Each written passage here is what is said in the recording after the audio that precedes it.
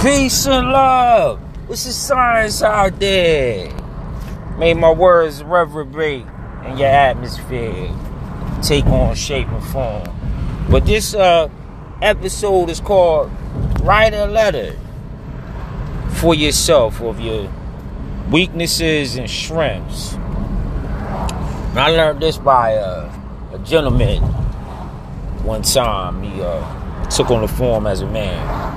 And the energy, he manifested himself in the masculine form. But he had this thing where he would, we would dialogue, and he told me, he opened up and shared what worked for him. And I thought it was kind of masterful that he was really doing that with himself. He was taking personal inventory of his weaknesses and strengths.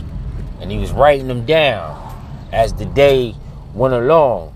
And they weren't all just, things where he checked off on his strength, like I'm strong doing this. He also showed me his weaknesses, his fallacies, which was pretty cool because most people don't open up about what's wrong with them, or, some people use it as they think it's a form of exploitation to open up about your fallacies. But it could also be a way of seeking help and remedy the issue, especially when you're open to your own self.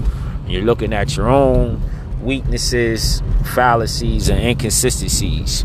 But he wrote them down and he monitored them daily.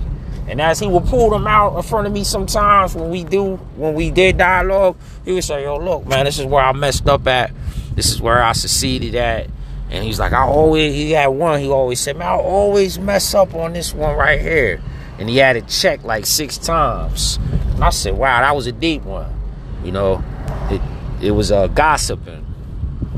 And I said, man, you want to hear something? I mess up on that one too.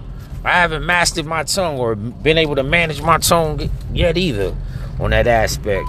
And maybe it was an acquired habit over a course of time doing that. You know what I mean? So things would happen.